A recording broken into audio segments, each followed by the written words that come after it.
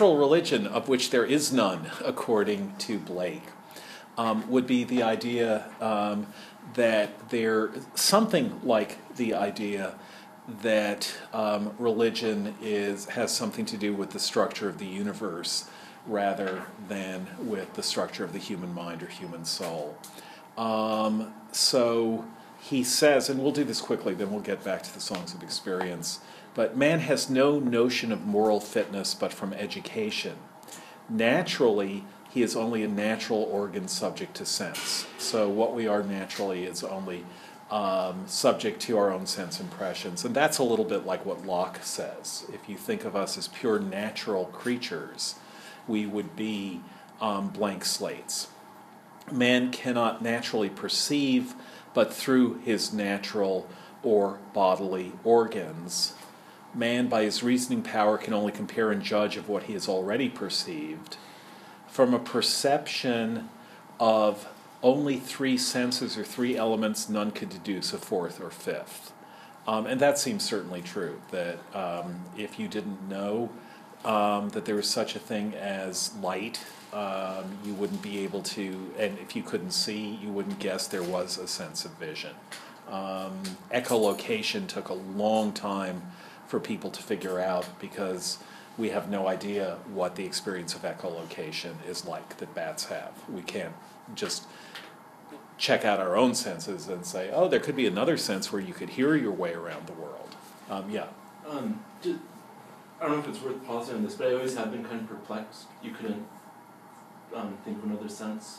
You couldn't deduce. Yeah, deduce. And so I think of hearing and touch, which seems like it's the same thing, but just hearing's at a higher register and touch is at a lower register. But maybe that's a daft way of thinking. I think it's the experience of hearing versus the experience of touch. Physically, they're similar, as is echolocation and hearing, obviously. But experientially, you wouldn't think from the sense of touch. You wouldn't get that there are creatures who could touch at a distance, let's say, and whose touch at a distance would be much more precise than our touch coming out of contact. So, I mean, I think obviously we know that birds have senses that we don't. For example, birds can sense gravitational fields. And but what that's like, we can't possibly know. And we can only know it, we don't deduce it, we observe it. That is, through experiments, you can see that birds are actually, if you mess around with the magnetic, not gravitational fields, magnetic fields. Yeah.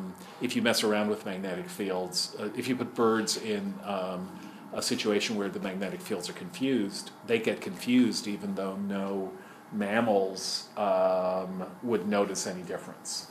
So we found that out experimentally, but we have no idea what it's like, what it would be like to have a sense for the direction of a magnetic field.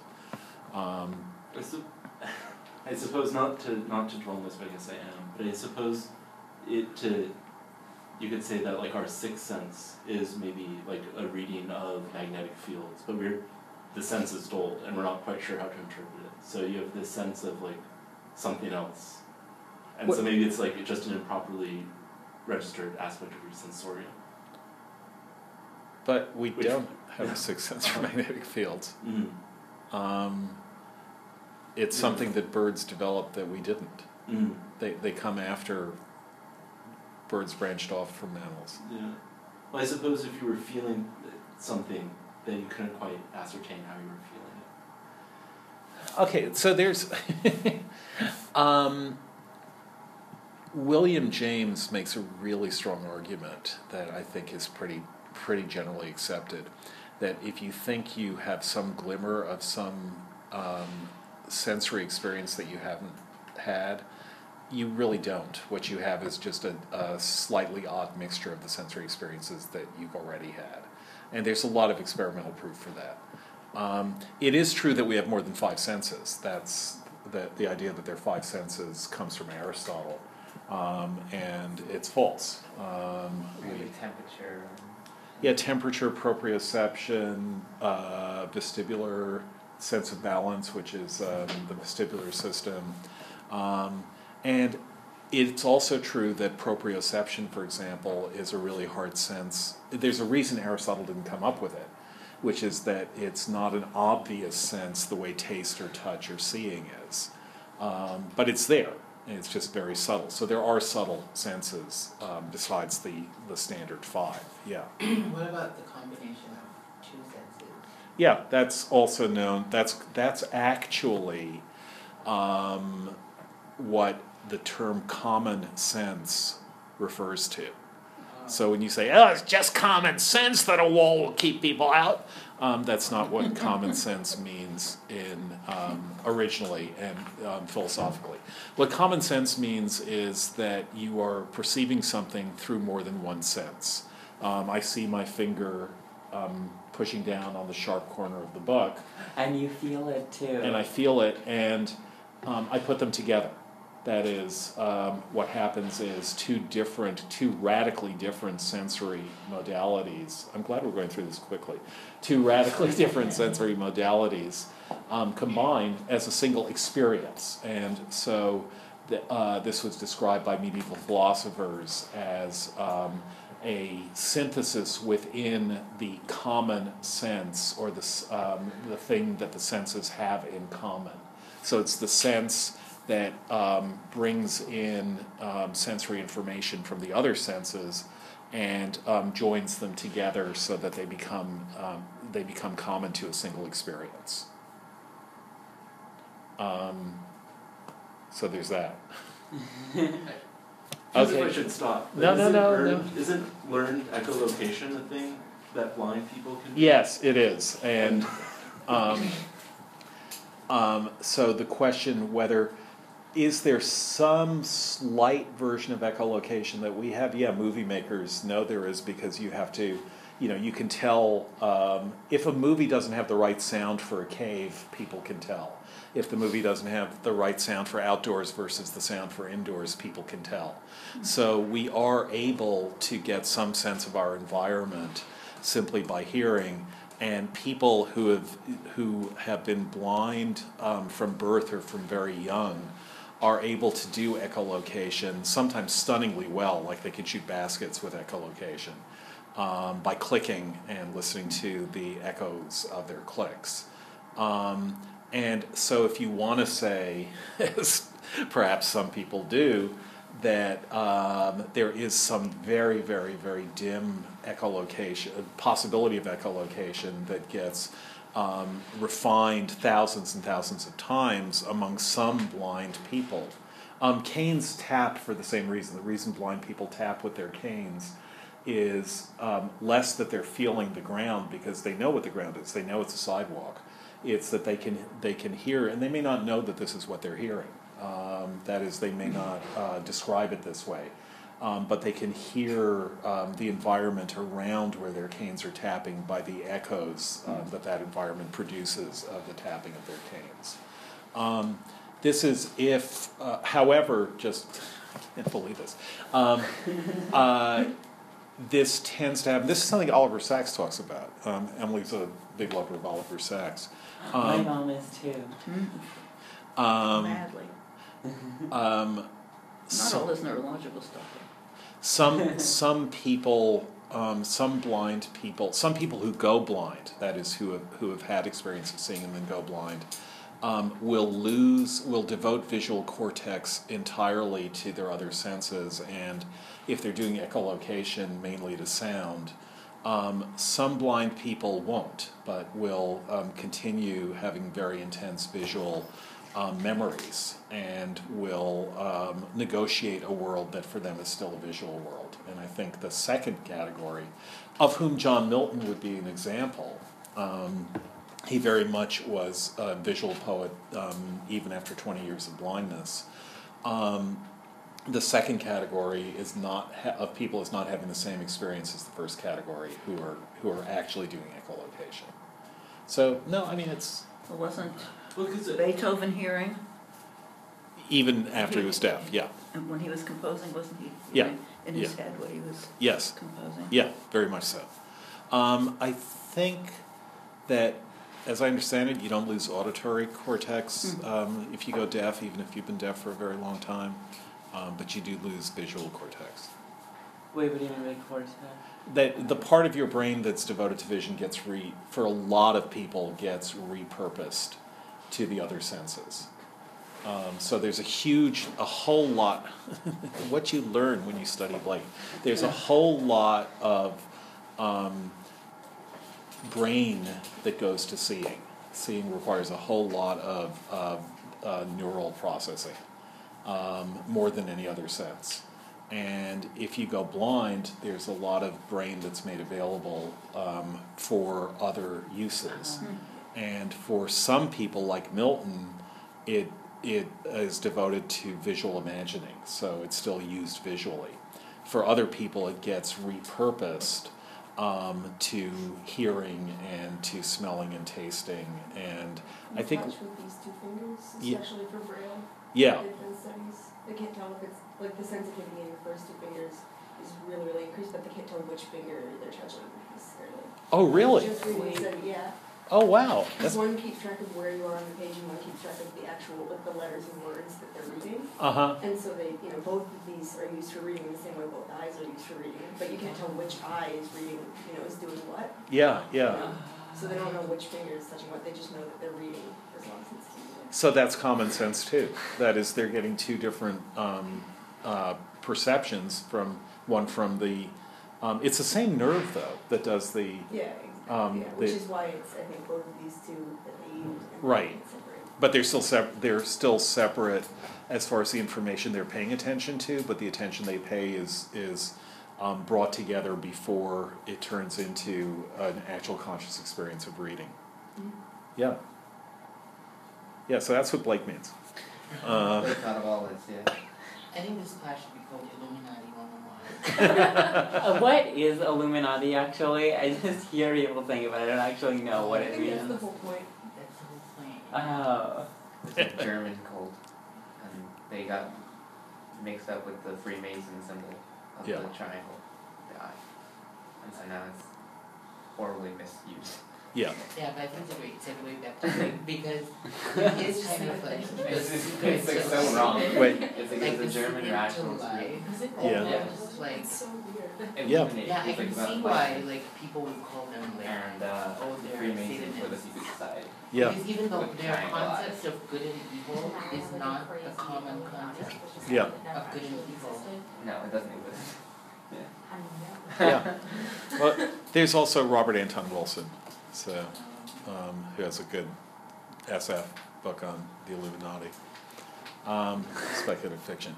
Anyhow, he read Blake, and what Blake says. Did he read Blake? Yes, absolutely he did. Is that from a perception of only three senses or three elements, says Blake, none could deduce a fourth or fifth.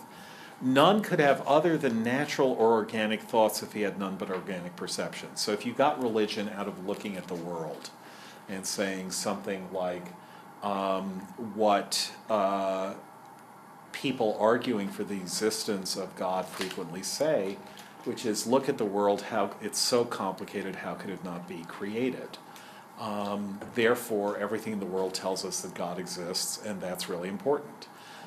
So that would be, again, the kind of blank slate or Platonic view of God as something outside us, of the truth, of heaven, of religion as something outside us, and that we perceive by looking at what is outside of us. If any of you know Descartes' meditations, as I hope some of you will remember, Descartes basically, there's 6 meditations, and they're a kind of recreation of the world in 6 days. So Descartes begins by saying, I don't know if anything exists at all, how could I know? And then at the end of 6 meditations, which is at the end of 6 days, he's proved that God exists and the outside world exists. So how does he do it? He basically says, well, the one thing I do know is I think, therefore I am. And then he goes on to say, the world is so full of a number of things that I could never have imagined myself, that I can't have dreamt them up. But in particular, I wasn't sure if the world existed or not. I was uncertain. I didn't know. And nevertheless, I have this idea of God as someone perfect. And where could I get that idea since I myself am imperfect? How could I get an idea of God who is perfect? How could my imperfect self come up with the idea of perfection? And his answer is, it couldn't. I could not conceive of perfection unless something greater than me and in fact perfect gave me that idea. And that perfect being who gave me the idea of perfection is the only perfect being there can be, which is God. So that's how Descartes proves, or thinks he proves, that God exists. And then that the outside world exists is easy, because if God exists, he won't be fooling me because he's perfect, and perfect beings aren't deceptive, and therefore the world exists. So Descartes, from taking the self as simply this tiny, tiny point of self-awareness, I think, therefore I am. That is the only thing, says Descartes, we can be absolutely certain of. And therefore what we are is just this tiny point of self-awareness. And everything else comes from outside of us, and therefore all we are perceivers, first of our own existence, and then of everything that is not us, and which must exist precisely because it isn't in us. It has to be somewhere else, which is outside of us. So that's Descartes' Meditations in a very tiny nutshell.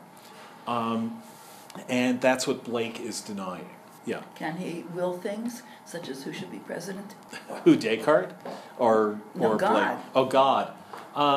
Well, according to Sarah Sanders, yes. God wanted Trump to be president. Yeah, I saw that. Which is not really belief in a democracy, but it just means God is messing with the voting machines. Or the machines who are voting, that is, the human machines that we are. But Putin can will things. At any rate. So just this may be unrelated, but this whole three senses are three elements, none could deduce a fourth of it, kind of reminds me, this may be a bad connection, but it kind of reminds me of, like, the senses are too gross, so he'll contrive a six to something the other five. Right. So I think that what you get in late 17th and early 18th century poetry is something like the rationalism that you also get out of Locke, and what Rochester is making fun of. Right. Good. Nice connection. So, none could have other than natural or organic thoughts if he had none but organic perceptions. That's all you could think about. If the only thing that you perceived was in the world, you could only think about worldly things. Man's desires are limited by his perceptions. None can desire what he has not perceived. So this is all the claim that natural religion is. These are all the consequences of natural religion. The desires and perceptions of man, untaught by anything but organs of sense, must be limited to objects of sense. So if that were true, then natural religion would make sense, but also it would make sense that Locke was right, that what humans are screens onto which the world is projected. So the B version, which is essentially the refutation of the A version. Man's perceptions are not bounded by organs of perception. He perceives more than sense, though ever so acute, can discover. Reason, so A is man as a natural being, B is man as the poetic genius. Reason, or the ratio of all we have already known, is not the same that it shall be when we know more. 3 is missing, then 4. The bounded is loathed by its possessor. The same dull round, even of a universe, would soon become a mill with complicated wheels. So that's the machinery, the universe as machine that Blake is against, and which is what he sees Newtonian physics as claiming. That Newton, who showed the laws of physics, turns the universe into a machine, and Blake is against that. He's got a wonderful little 4-line poem. It's in this book. If you have this, it is on page 393. It's mock on, Voltaire, Rousseau, mock on, 'tis all in vain.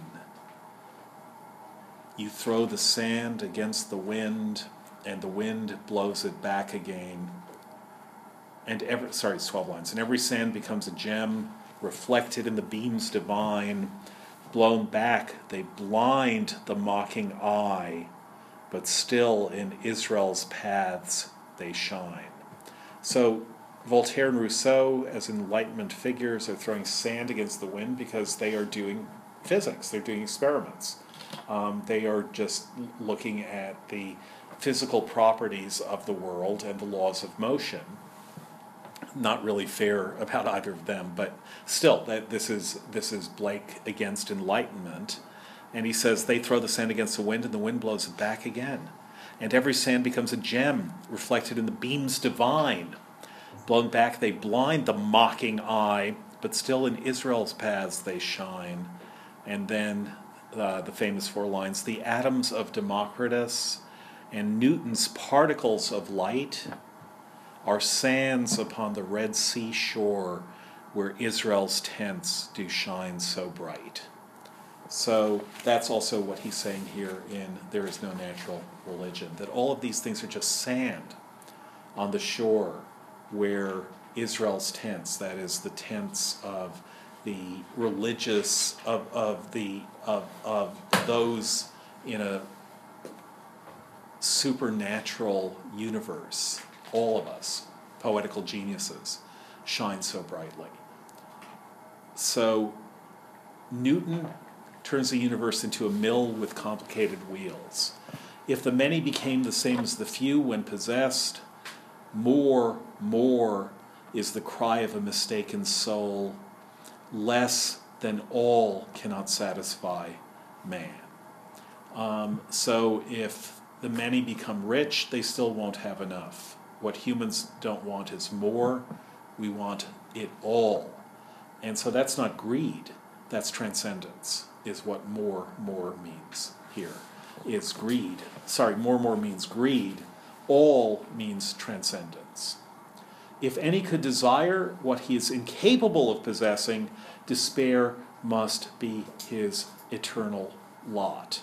So what we saw in the A plate is man's desires are limited by his perceptions. None can desire what he has not perceived. Here we get, if we could desire what we are incapable of possessing, we would have to despair. But he's not saying we can only desire what we perceive. He's saying what he says in the next version, in the next aphorism, the desire of man being infinite, the possession is infinite and himself infinite. So since we have infinite desires, clearly, and since we don't despair, we must possess infinity and we must ourselves be infinite.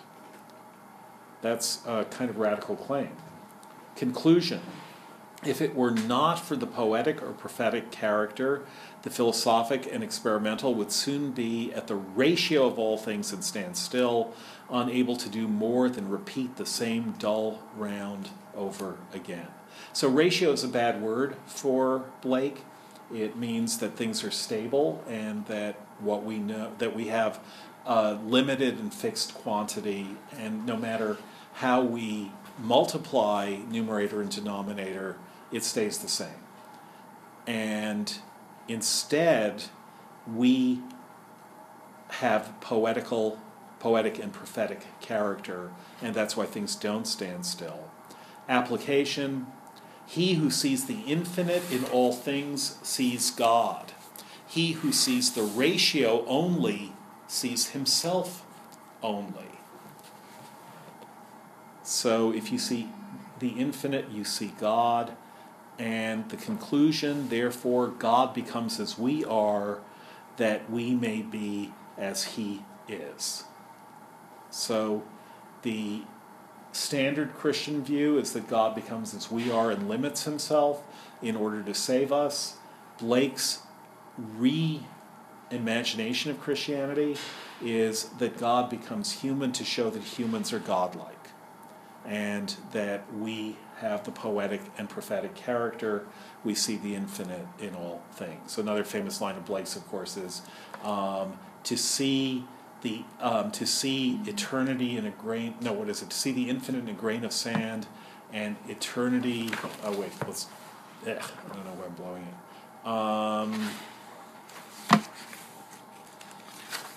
I just want to get it exactly right.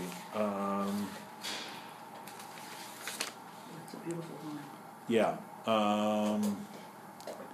Oh, sorry. Yeah, to see a world in a grain of sand. Page 403, if you have this.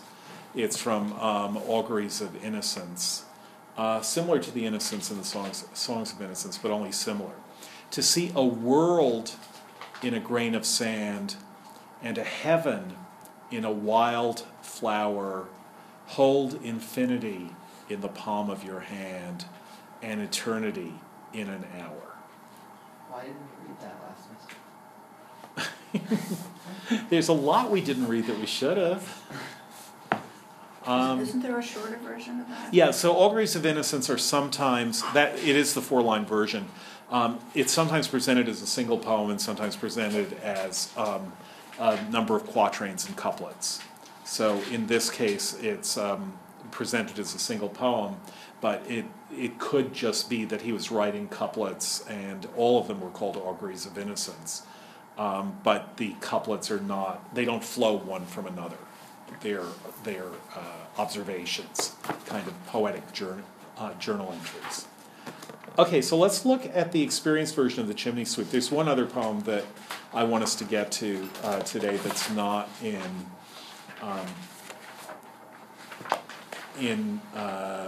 the Songs of Innocence and Experience. And it's a very early poem that we talked about before. So the innocent version of the Chimney Sweeper we already saw, and it's the one that ends happily with the promise of God as the Father, and if all do their duty, they shall have God for their Father and need not fear harm. Though the morning was cold, Tom was happy and warm, so if all do their duty, they need not fear harm. The experience version, if you have the Norton, is page 35, just before the nurse's song. Someone want to read it? Yes, Nicole. A little black thing among the snow, crying weep, weep in notes of woe. Where are they, father, and thy mother? Say, they are both gone up to the church to pray. Because I was happy upon thy feet, and smiled among the winter's snow. They clothed me in clothes of death, and taught me to sing notes of woe. And because I am happy and dance and sing, they think they have done me no injury, and are gone to praise God and his priest and king, who made up a heaven of our misery. Thank you. So what's the relation of this to the first Chimney Sweeper?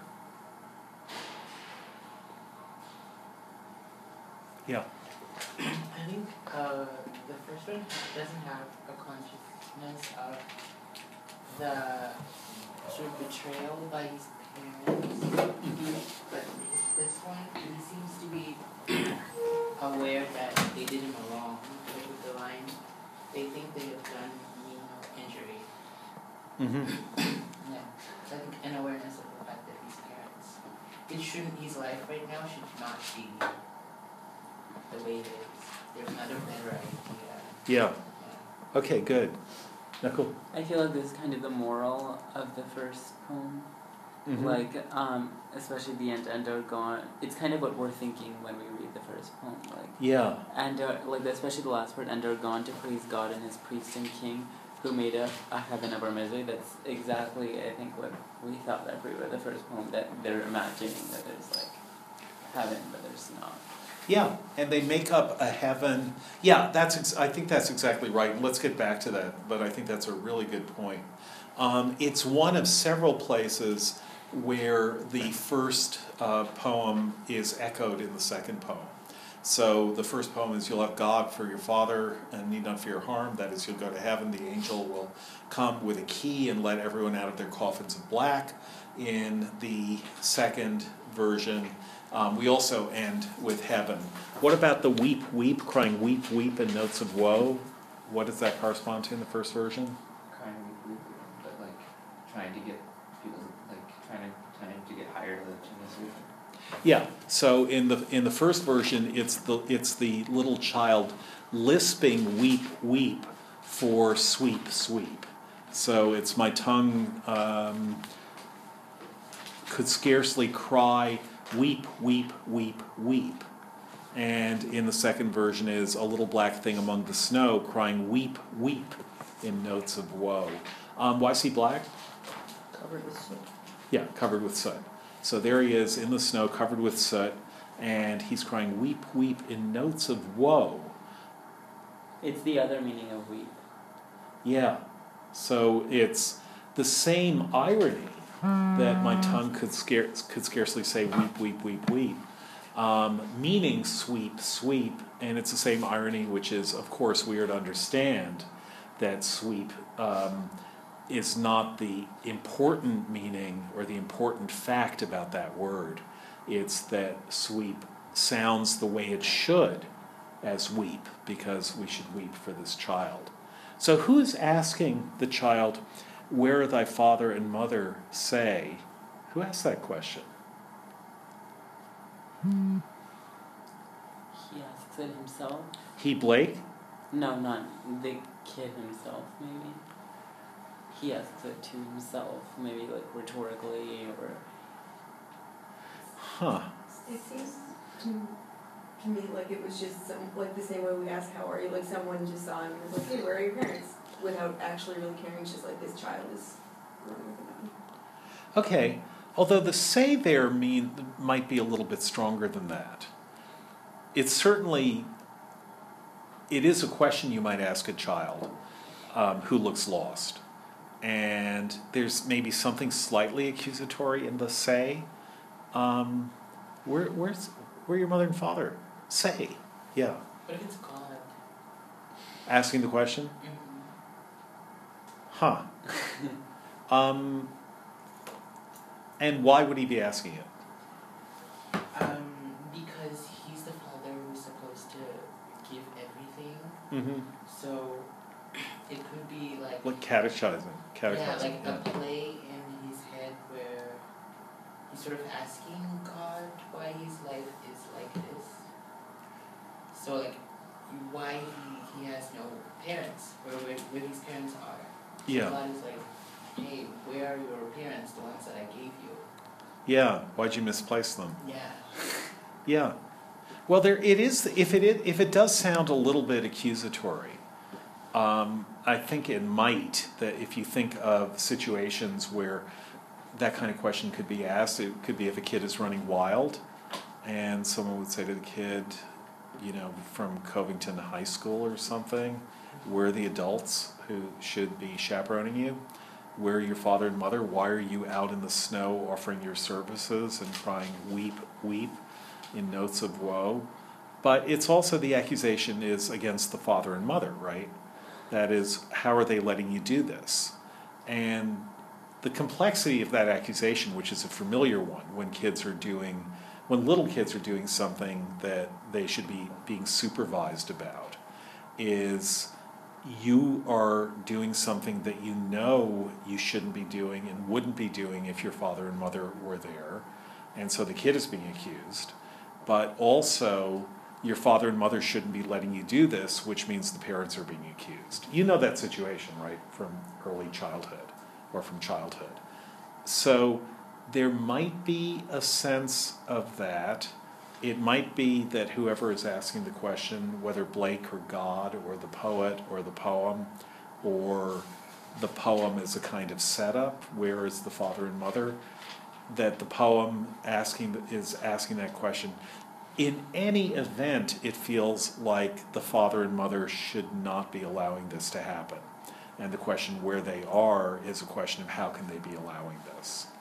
Whoever's asking the question, that seems to be the meaning of the question. How does this differ from, and how is it similar to the Innocent Chimney Sweep, to the corresponding moment in the Innocent Chimney Sweep?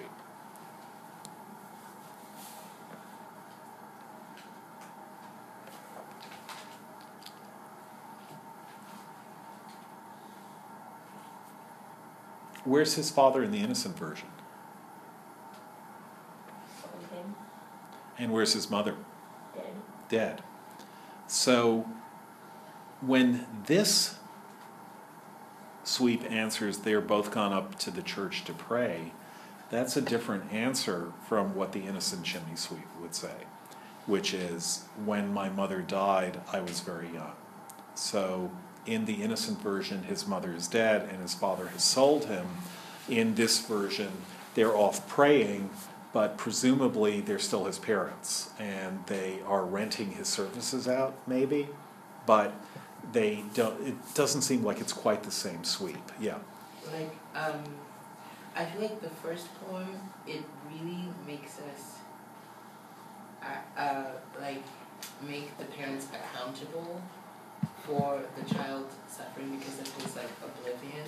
Mm-hmm. It's like, in this one, there's no awareness of, like, we're not blaming anybody.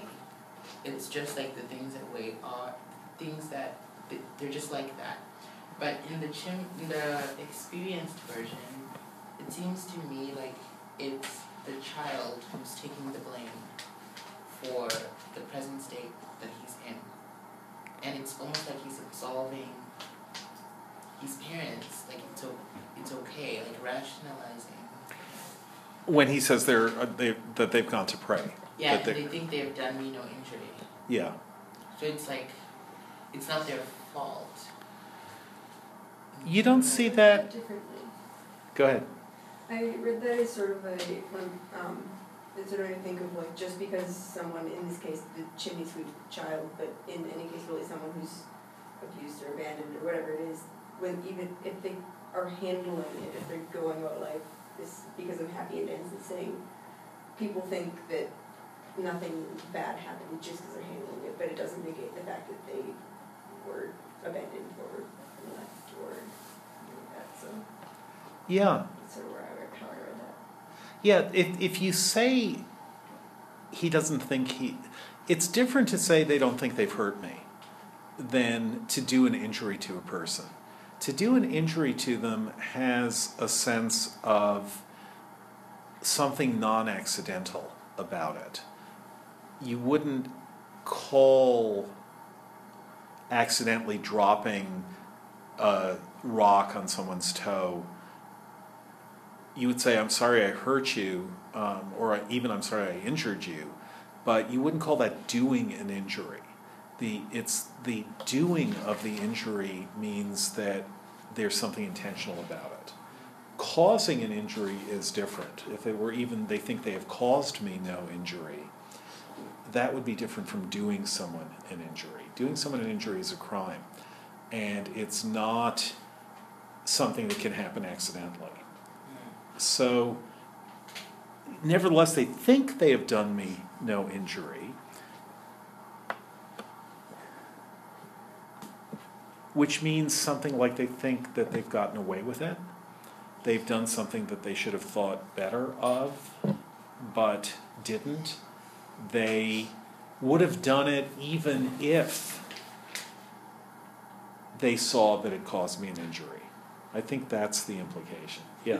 It's interesting how the two poems, how religion functions differently. I think most, like you can see in The Fly, like I think a lot of this sequence is satirizing or parodizing the form of Christianity. Mm-hmm.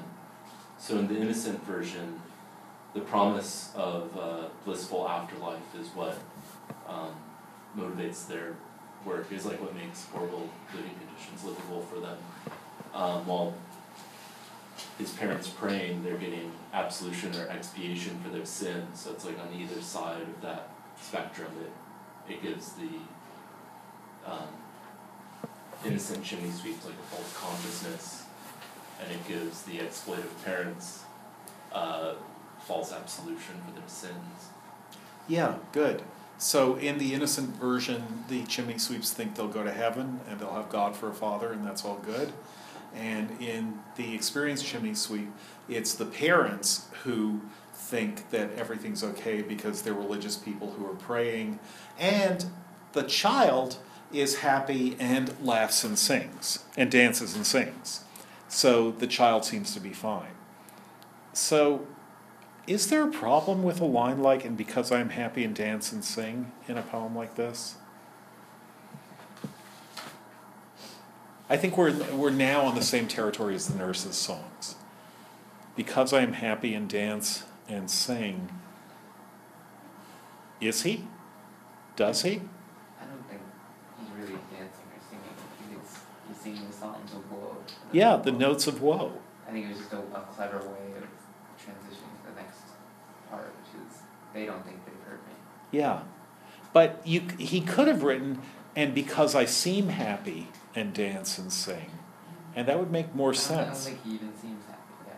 I don't think he's clothed in clothes of death. Yeah. And he's singing songs of woe. Okay, so why does he say, "because I am happy"?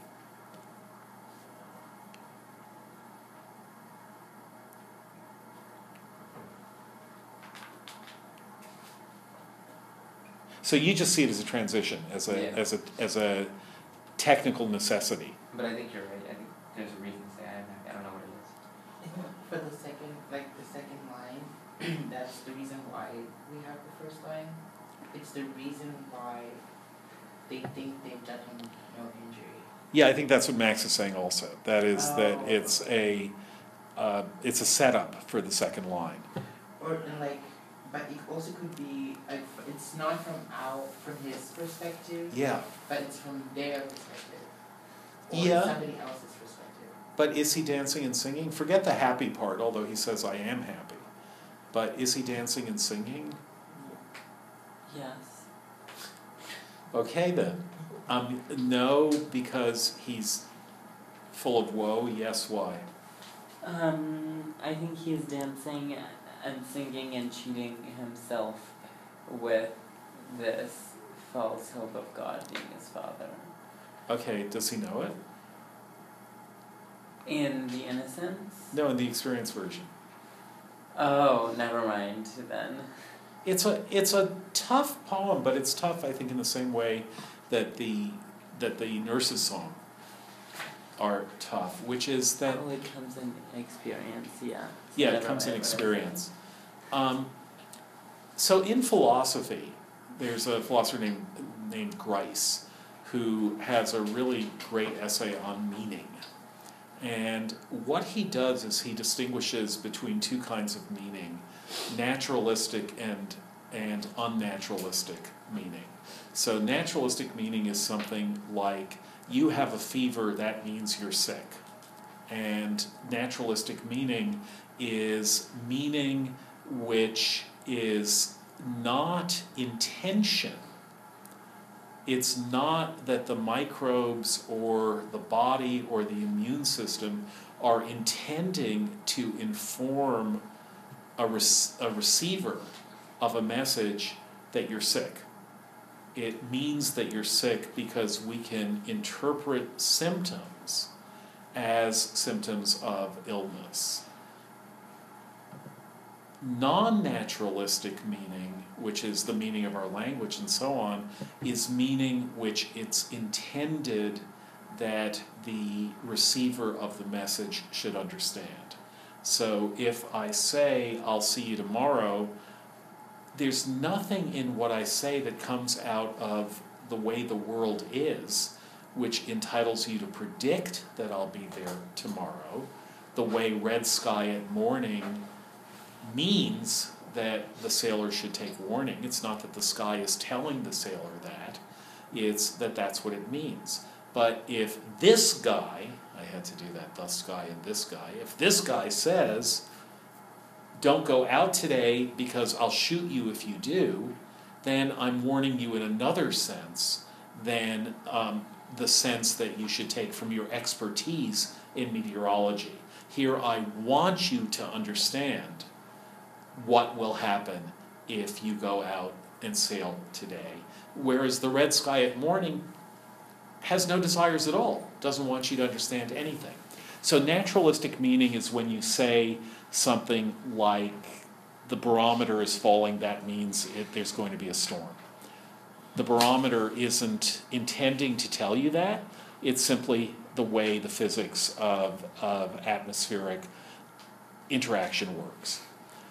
If I say, if I tell you there's going to be a storm tomorrow, then I want you to understand that, and I, who am the person telling you, know what it is that I want you to understand.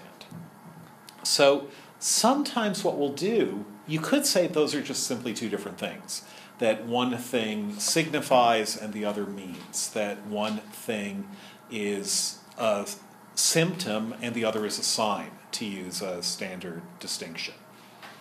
But the reason we tend to conflate them and use the same word for both, and many, many languages do, the reason we tend to conflate them is that we tend to anthropomorphize things in the world.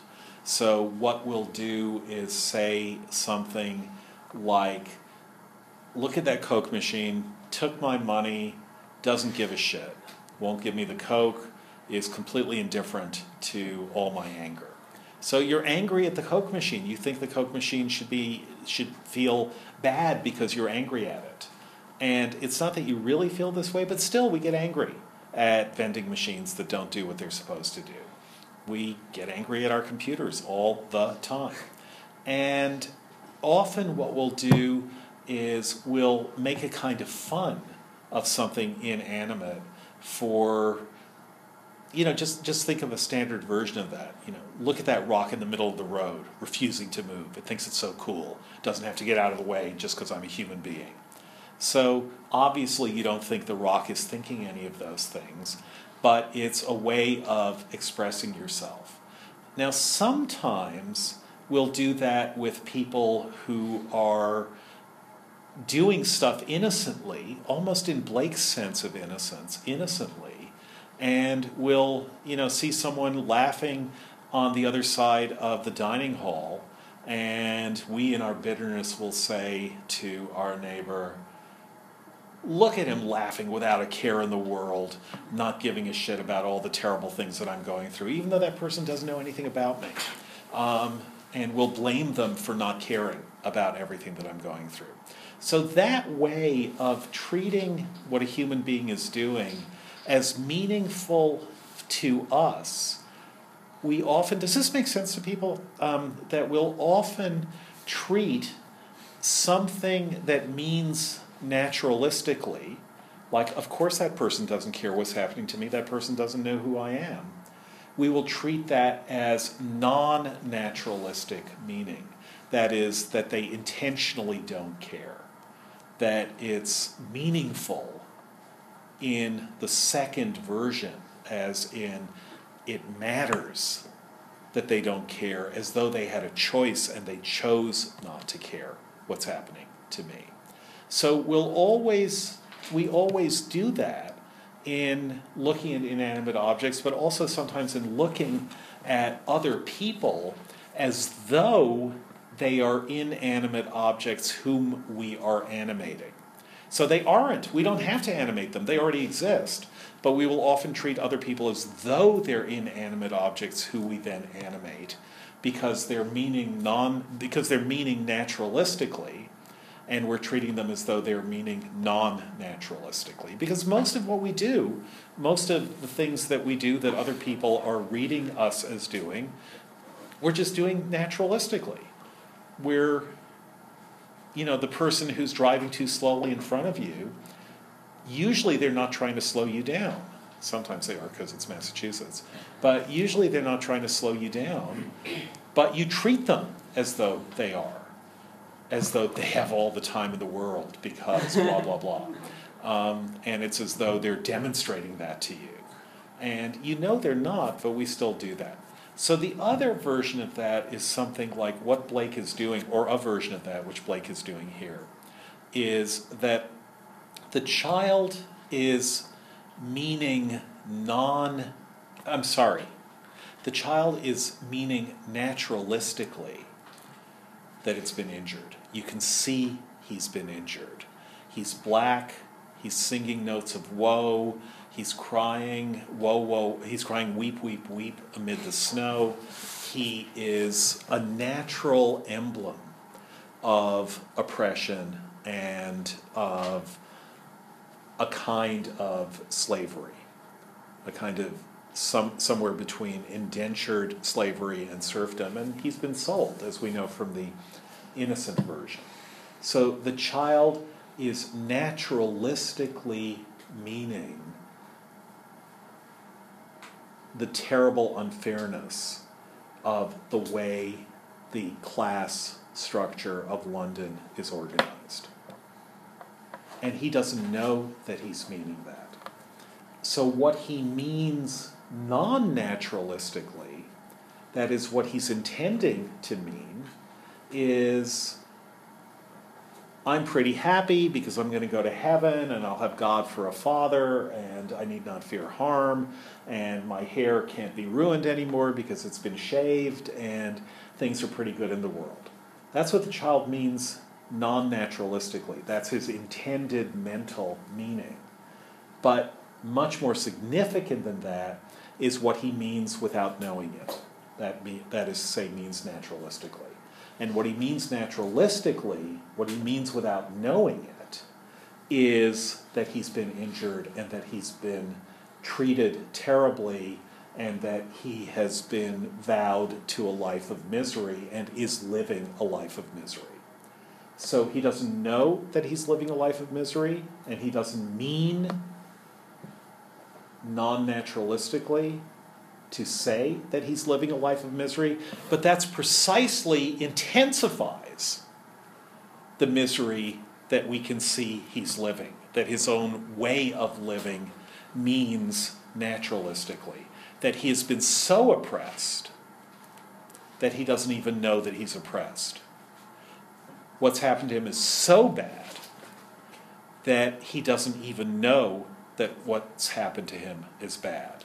So what the speaker of this poem is doing, or what Blake is doing, or what the poet is doing, it's not quite clear to say who that is putting words into the child's situation and saying this is what the child's situation means, and because he's putting words into that situation, he's turning what is a naturalistic meaning, the pure fact of the child living so horrendously, into a meaning that we should understand as spoken and said and meant by the speaker, intended by the speaker to make us rethink. So it's the usual, politics is often, or hard-hearted politics, often takes the form of looking at people who are oppressed and deciding that they don't resent their oppression and that therefore they're not oppressed. Because resentment is non-naturalistic meaning. It means they know it and they would be saying it. And if naturalistically they're not saying it, then, if they're only saying it naturalistically, we have to get rid of that only and say it doesn't matter if they don't know that they're miserable. If they are miserable, something has to be done about it. That's Blake's view. Yeah. When I first read the I am happy and dance and sing, it kind of reminded me almost of slaveholders pointing to the fact that their slaves sing, and that means that our slave sings, that must mean they must be happy. Right, exactly. And it kind of almost reminds me of like in Harry Potter with the elves who don't realize how oppressed they are, Yes, and like yeah. like Ron saying that, oh, like they're happy the way they are, so like we'll just let them be. And it's almost like we pity the innocent even if they're happy. Yeah. I'm really glad you brought up the masters using the like dancing slaves as a justification for slavery, because that line popped out to me in that context also. Yeah. And I can't help but think of the little black boy. Yes. Where just like the in the songs of Innocence, the chimney sweeps dream of becoming white, losing their occupational blackface. Right. And so I'm not sure how to like. And that It boy seems there's grew a up to be connection Governor between- Northland. Yeah. Go ahead. Sorry. I Yeah, couldn't yeah. resist. No, but it's like also in the back of my mind. There was a recent article on Mary Poppins and the use of Yeah. chimney sweep Right. blackface. Right.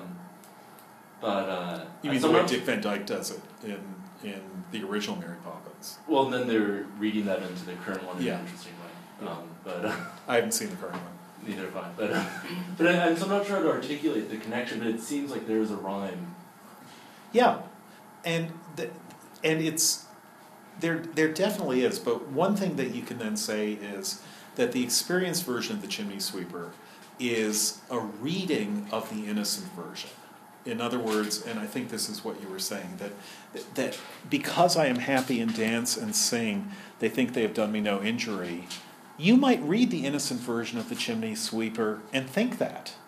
Well, what's so terrible if the chimney sweeper doesn't know that he's oppressed, and if they can have such wonderful dreams?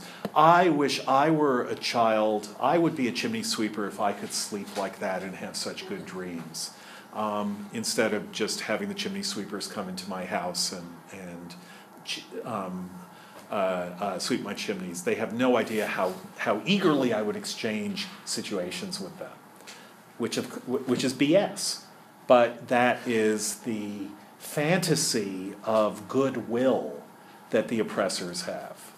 And that's what Blake is doing here, is he's saying, if you take the songs of innocence as signifying that despite everything that the social situation of economic oppression does, those people are happy, so it's okay. You're misreading the songs of innocence. The songs of innocence are showing who it is who's oppressed, but they're not saying that they're not oppressed. And that's what this poem is specifically saying. Because I am happy and dance and sing, they think they have done me no injury, but they sure have. And although the child not only can't articulate those thoughts, he can't even think them. Nevertheless, he's been injured. And that's what the Song of Experience is saying, is that the child has been injured. And what this is telling you is that if you read the innocent version of the chimney sweeper and think things are okay, this song is telling you no.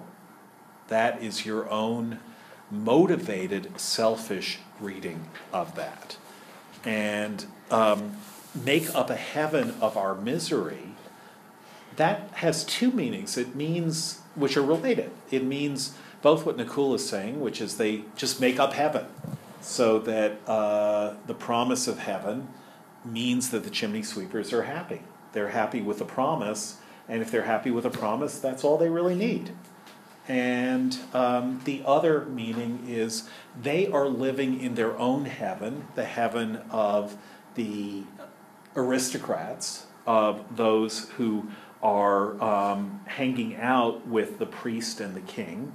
They praise God and his priest and his king, and they belong to that society. And so they live in a kind of economic heaven. They're the 1%. They live in that kind of economic heaven out of the misery of the chimney sweepers, who they tell themselves are happy doing what they're doing, and therefore whom they don't take any concern of. And so this poem is speaking for the voiceless chimney sweeper who can't articulate these thoughts because he can't even think them because of the ideology which contributes to his oppression. Yeah. Is it a different meaning if it's like the misery, the heaven is literally made from their misery? Yeah. Like, in metaphorically, of course, but it's built from their misery. Yeah. Yeah, so that's, first of all, the heaven that they have by living high off the hog. That is, living well, economically well. But you could also say, and this is closer to Nicole's reading, but they're both there. They're both equally there. That heaven is invented in order to make people not rebel against their misery. So misery is the substance out of which heaven is invented. Without misery, you would not need heaven. Oh, we have these dialectic opposites. Yeah, nice. Yeah. Yeah, another dialectic opposite. Because it's so interesting, because like death is very scary to people, so it's like they need to trust their anxiety about death in something. Yeah. So religion is like religion is like a bank that's like, give us your life. Right. Invest your life in us, and we'll promise you that like you'll be okay when you die. Yes. Yeah. Yeah. But it's not necessarily true. Because how do they know that you're going to be okay when you die if they haven't died yet? They heard from God. To me, it's also almost like the most oppressed people are the most religious, and when you think about like colonies, right? Like Yeah. Latin America is so Catholic, like Africa, like every country is either like very Christian or very Muslim, Yeah. like Yeah. because they've been because and it's like they're practicing a religion that was brought to them by Europe and the Middle East, and they believe it more than Their own like founding. Yeah, exactly. Yeah. And I think this is like really shocking to us because we're from these places where people swear by things like this. Yeah. And then, so it's kind of eye-opening. Yeah. Well, that's what Blake wants to do. So just quickly take a look at the two Holy Thursday poems, which are another example of this. The Innocent version. We should also look at the Little Black Boy, which is a fascinating poem. I also wanted to look at the Clod and the Pebble. Yeah, okay. Love seeketh only self to please. Yes. Yeah, that's another good one. Okay, let's just take a look at the two Holy Thursday poems. The difference between them will be obvious, and we don't have to do a close reading of them. But the first one is on page 22 of the Norton, and so Holy Thursday is Easter week. 'Twas on a Holy Thursday, their innocent faces clean, the children walking two and two in red and blue and green. Gray-headed beetles walked before with wands as white as snow, till into the high dome of Paul's, that is St. Paul's Cathedral, they like Thames waters flow. Oh, what a multitude they seemed, these flowers of London town. Seated in companies they sit with radiance all their own. The hum of multitudes was there, but multitudes of lambs, again. Thousands of little boys and girls raising their innocent hands. Now, like a mighty wind, they raise to heaven the voice of song, or like harmonious thunderings, the seats of heaven among. Beneath them sit the aged men, wise guardians of the poor. Then cherish pity, lest you drive an angel from your door. So essentially, it's beautiful. There's all these children going to church on Holy Thursday, and they're all cleaned up for it, and it's really, really wonderful. And they're all little angels, and the wise, the wise adults, the aged men, wise guardians of the poor, or the beetles, the gray-headed beetles walking before them. They all love children. It's all for the children. And then if you look at the experience version of Holy Thursday, which is page 31 of the Norton, the experience version is a really angry question.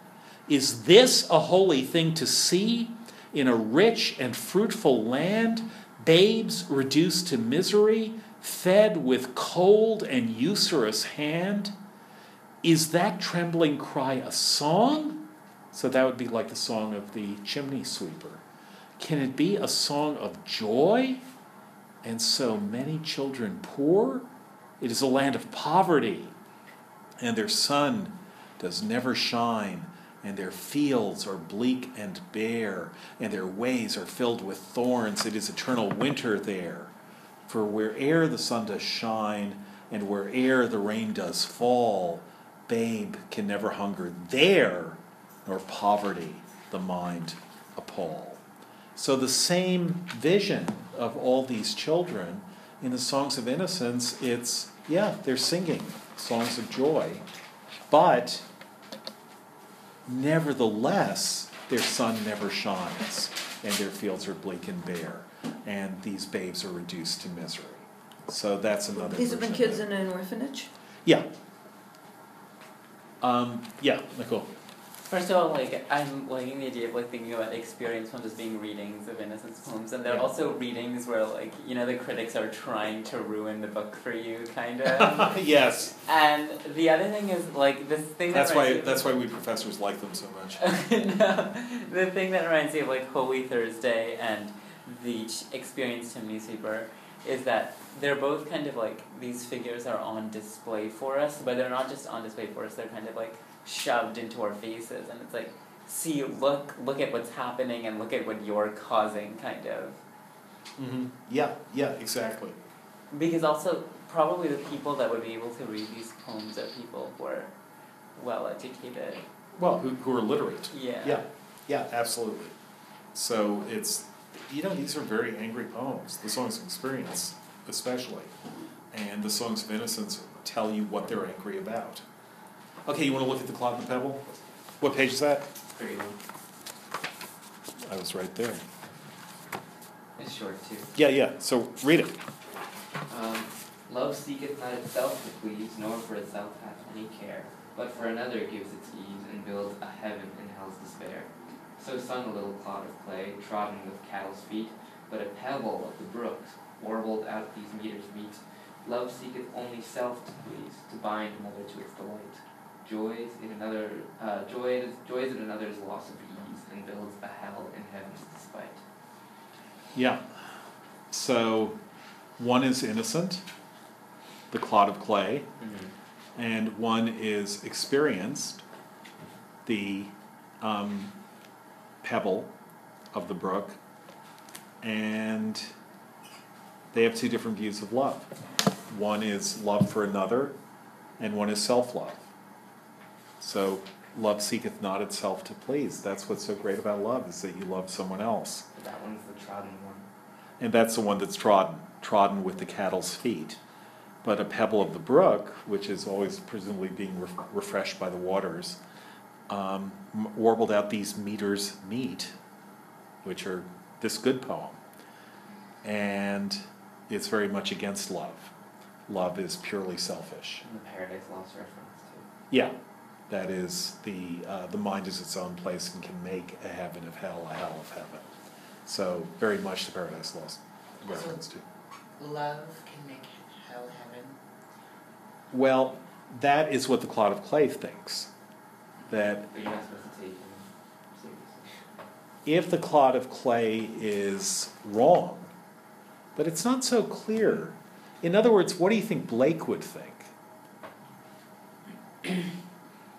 What would Blake say to the pebble? Yeah. I think the pebble is almost like the chimney sweeper again. It's like they're in believing in heaven, like they believe in heaven because they're miserable, and believing in heaven makes them actually more miserable, and they're kind of digging their own grave in trying to go up and out of the chimney. Mm-hmm. Yeah, good. Yeah. I think like the pebble is like a cynical person who's been through so much shit that they don't believe in love anymore. Yeah, Oh, sorry, the Clod would be like the Yeah. innocent chimney sweeper. Yeah.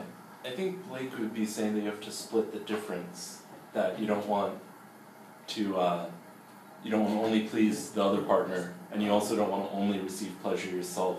You want to be reciprocal.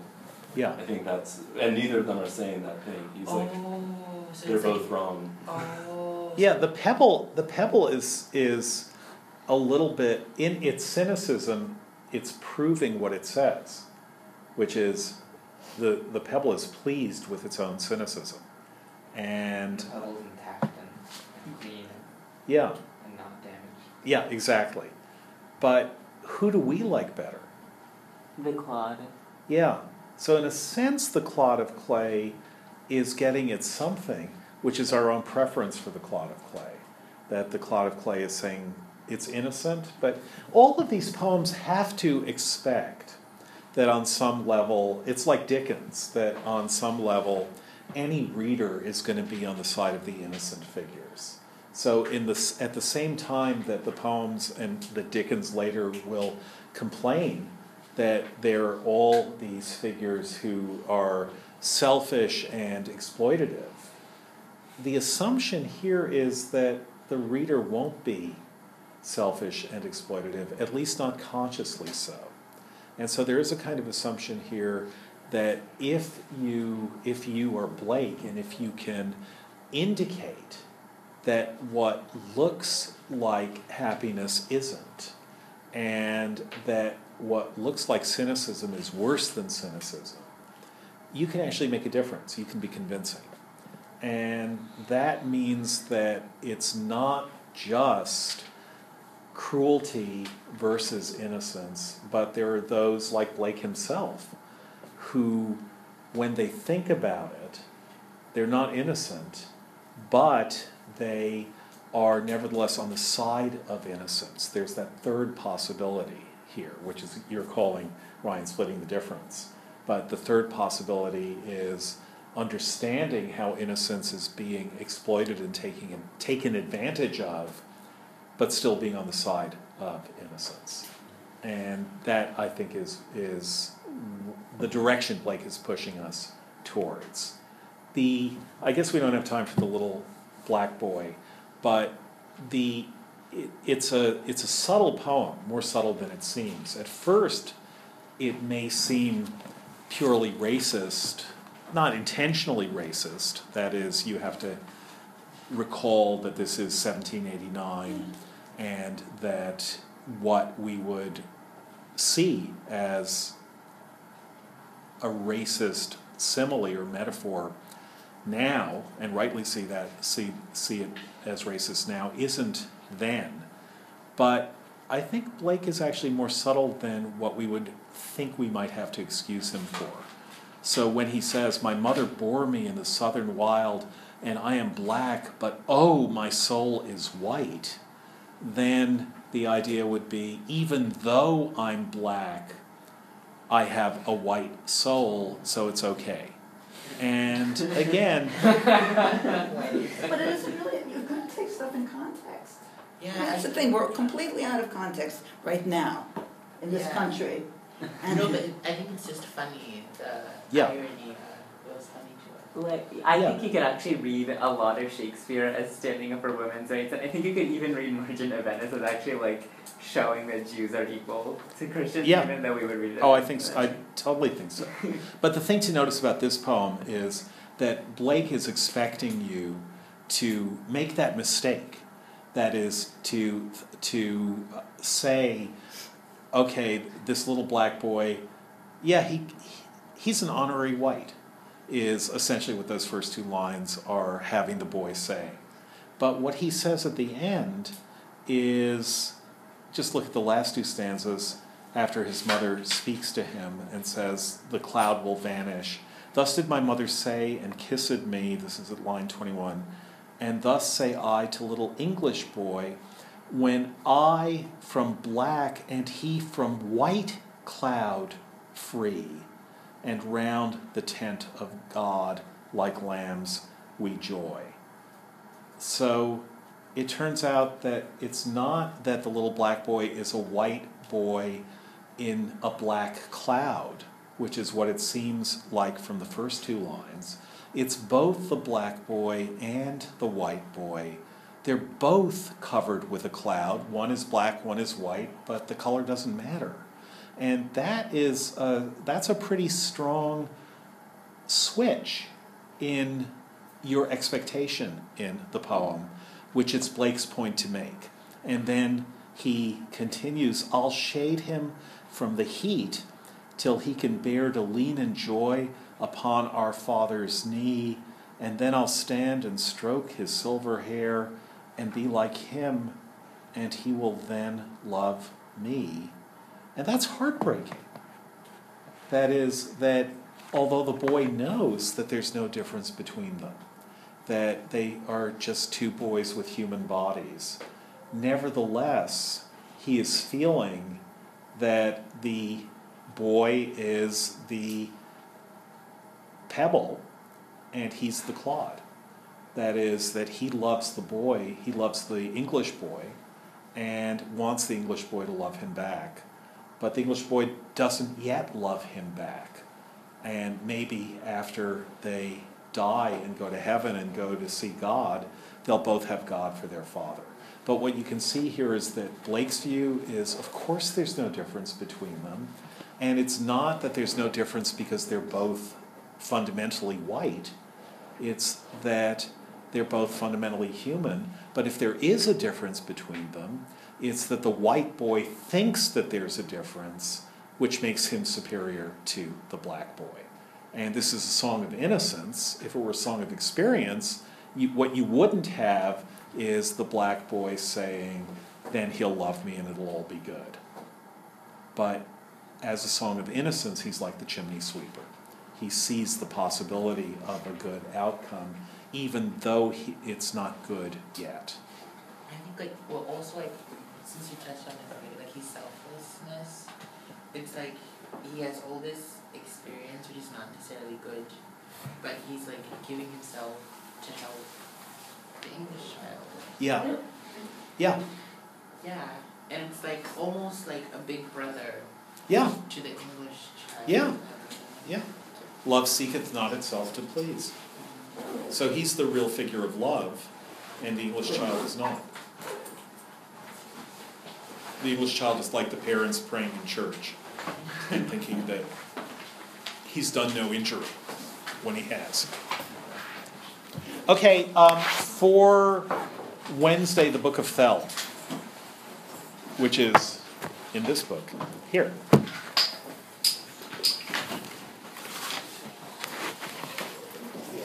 That might not have been Thank the you. greatest reading, yes, but the thing that everything is,